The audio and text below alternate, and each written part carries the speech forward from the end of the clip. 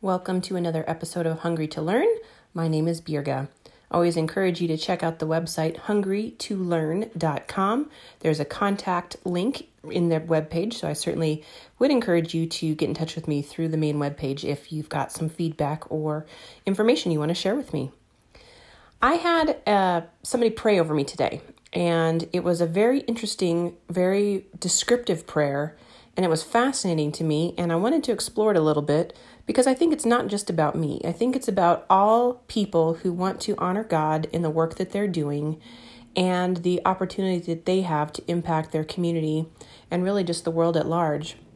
So this gentleman, as he prayed over me in my small group today, said, "I see you as a pollinator," and then went on to offer forward some descriptions of what he believed that God had called me to do. And boy, did that resonate with me. And again, I don't think it's super special just for me, but I found myself looking up some information about pollination, about bees, about what that means to have, pollen distributed and things of that nature.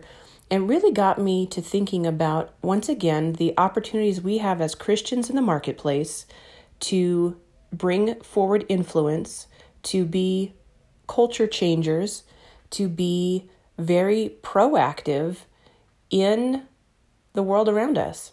So I'm just going to read a couple real brief descriptions of some things having to do with bees and honey and pollen, and see if this resonates with you about the role that God has called you into within the faith realm of the business community. So check this out. It says, honey bees collect pollen and nectar as food for the entire colony, and as they do, they pollinate plants.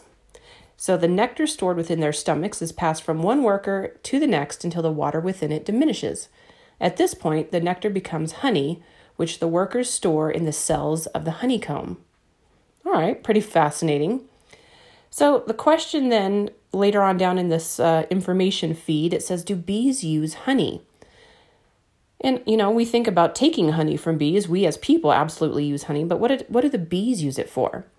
So honeybees will make honey as a way of storing food to eat over the cooler winter periods when they're unable to forage and there are fewer flowers to gather food from. So honey is ideal for bees because it's full of nutrients and it's a great energy food because it's high in sugars. And so what happens to the world if we don't have bees? And I know this has been a genuine study that has caused a great deal of alarm about the rapid decline in the bee population.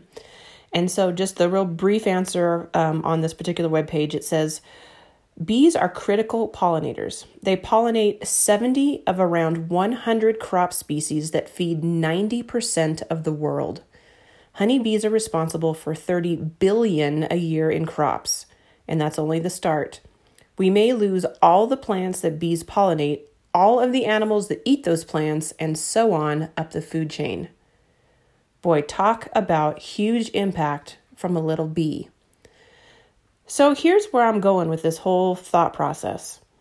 Are you called to be a bee, a pollinator, a redistributor of nectar and pollen, creator of honey in your environment?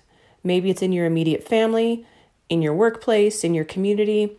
We always have these, concentric circles, right? We start with those people closest to you, move out to workplace, to community, city, country, etc., etc.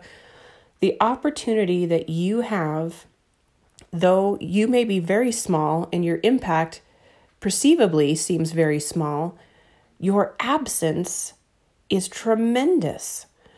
And so here is where I want you to kind of ask the Lord for some clarity and some vision as maybe you are questioning the significance of the impact you make. Can you ask God to show you if you are a bee, if you are pollinating, if you're pollinating the right types of crops, if you are carrying that nectar around and having an exchange with the right types of people so that ultimately you have those stores of honey to be self-nourishing when the times get lean, but also to feed the entire colony. And then ultimately, really begin to consider the opposite of your impact. In other words, what happens if you are not doing what you've been called to do? What impact does that make on your family, your community, your workplace? I got those out of order. Your city, on and on and on. If you are not present, if you are not carrying out the role that God has called you into, what impact is that going to make through your absence?